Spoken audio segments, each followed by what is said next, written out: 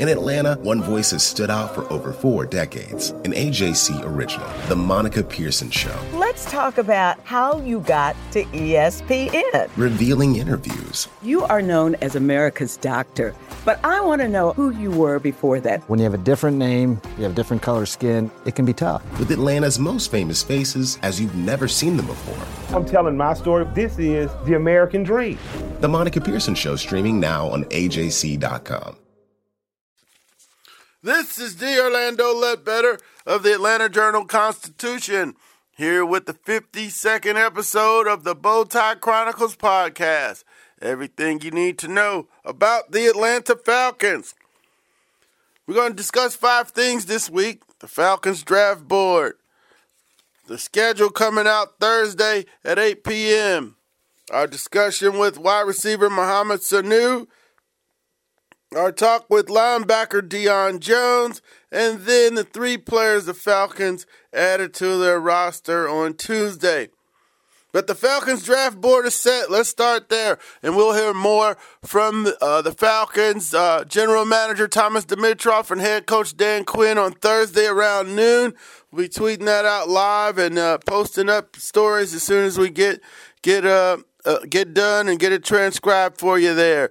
But heading into the draft, April the 26th through the 28th, that's next Thursday, Friday and Saturday in Arlington, Texas. They're expecting big crowds for this in Jerry's World and should be quite a festival.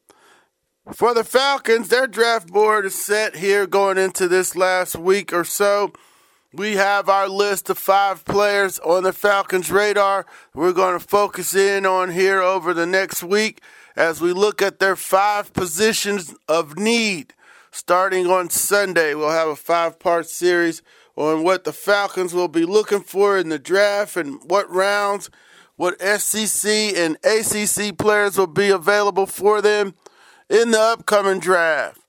On the board, we have Maurice Hurst, the tight end from South Carolina, as a possibility in the first round. Georgia guard Isaiah Wynn.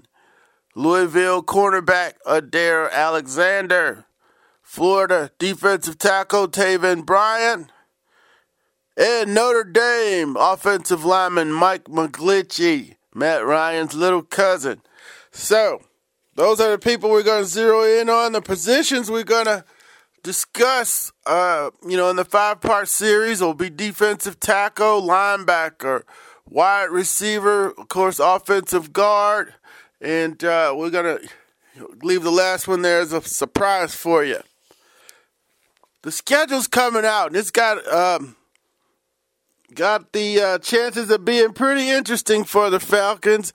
I'm looking at this away schedule, and they could be, in for some winter games this year, winter outdoor games as they play the NFC North and have a trip to Green Bay in the offerings.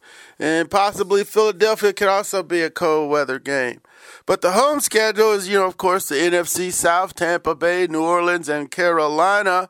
They'll have Dallas coming in, the New York Giants, the Cincinnati Bengals, the Baltimore Ravens, and the Arizona Cardinals. On the road schedule, of course, Tampa Bay, New Orleans, and Carolina, with a trip to Washington, Philadelphia, Pittsburgh, Cleveland, and Green Bay. The Falcons will be wanting to see that those teams in the early part of the schedule. A November Pittsburgh, Cleveland, or Green Bay game could be snow and definitely cold. So that'll be one of the interesting things when the schedule comes out. On the NFL Network Thursday night at 8. We'll have it posted for you right there at 8 o'clock too on AJC.com and my AJC so you can start making your plans for next season. Mohamed Sanu talked to the media yesterday after the second day of the team's off-season program. Couple of things, we got it posted there in the Cover 9 at 9 blog. He's discussing trying to get past that tough loss to Philadelphia last year. Then he talks about receiver Justin Hardy and how he attacks the ball.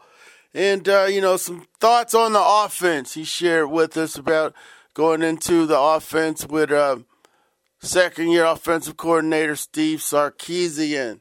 So it's interesting to hear his thoughts on how they plan to get better, how they're dealing with getting over the loss to the Eagles, who went on to win the Super Bowl, and, pumping up Justin Hardy, who has a shot to take the number 3 spot or at least keep it warm for whoever they draft here. But, yeah, Justin Hardy's well regarded by his teammates. Pro Bowl linebacker Deion Jones also spoke to the media, talked about his continuing battle of keeping on weight and trying to take over a leadership role in the defense as a soft-spoken leader. He prefers to lead by example. And his 138 tackles last year led the team. That should speak volumes. He also led the team in interceptions, which was not very good. He had 3, and I'm sure the D-backs want to, step it up back there, but that's another podcast there on how they could turn all those deflections into interceptions. We'll save that one for over the summer. But Deion, breakthrough season, made it to the Pro Bowl as the first alternate, and he got to play in the game when Luke Kuechly pulled out. So Deion Jones wants to build on his Pro Bowl season and believe he has grounds to get better. So we discussed that in the lead story today in the AJC, the Wednesday, April the 18th edition. That's on your newsstands right now.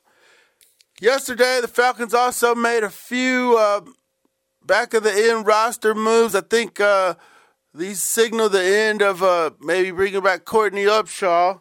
They signed 2 defensive tackles, Garrison Smith, the former Georgia Bulldog, who's been bouncing around the league since 2014 on practice squads mostly. Did play 8 games last year for the Seahawks. So he knows new assistant defensive line coach Travis Jones, and will be trying to earn him a spot in the defensive tackle rotation, trying to stick in the league. He's been giving him a P for perseverance. He's been around since 2014 trying to make it. Justin Zimmer was also signed. He was a kid that went to the Saints after the draft last year and then played some ball up in Canada with the Montreal Alouettes. They also signed cornerback Tyson Graham, who'll jump into the mix in the competition over there on that side of the ball. We didn't get to see much at the off-season workout yesterday, about 20 minutes, more photo op for the B-roll and the TV people. Didn't see Julio out there during that time, but, that doesn't mean he wasn't there. And Matt Ryan was out there with, the D-backs up front, and then a couple guys were off to the side, Freeman, Sanu, and a couple other people. Justin Hardy was in that group, too. Speculation they were rehabbing injuries up there, but not much, but good to see the guys back starting the first stage of the off-season program.